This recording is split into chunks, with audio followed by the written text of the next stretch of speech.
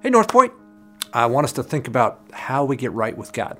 Well, Andy, why would you even raise that topic?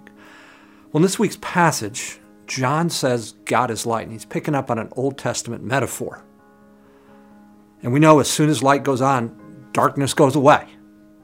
But the question then is, how do we, when we're living in darkness, in sin, stay in the presence of God who is light?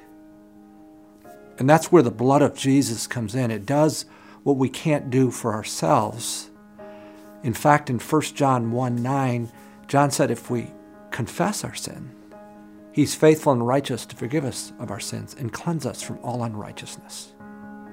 Now, when I first heard that, that was just hard to accept. It just can't be that simple. At North Point, we're talking about three elements in completing the task of being Christ in our community: grow, connect, and serve. And this I want to talk about grow. What does it mean to grow spiritually? Well, here's one aspect. Growing in taking God at his word. When he says, if you confess your sin, I'll forgive you. Andy, it can't be that simple. It can't be that easy. That's what God says.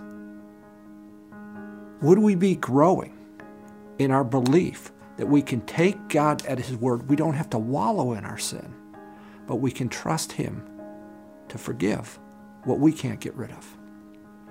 Hey, years ago, I worked in food service for Lincoln Public Schools, and sometimes a pan would be really dirty, and I'd be scrubbing away, and they'd say, just soak it. They had this soap that was powerful, and soaking could do what I couldn't do myself. Well, that's a picture.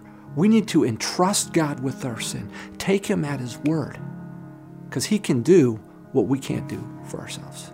Here's what I'm hoping: that we'll be growing in our faith, and particularly understanding that when we sin, if we confess, God will forgive us.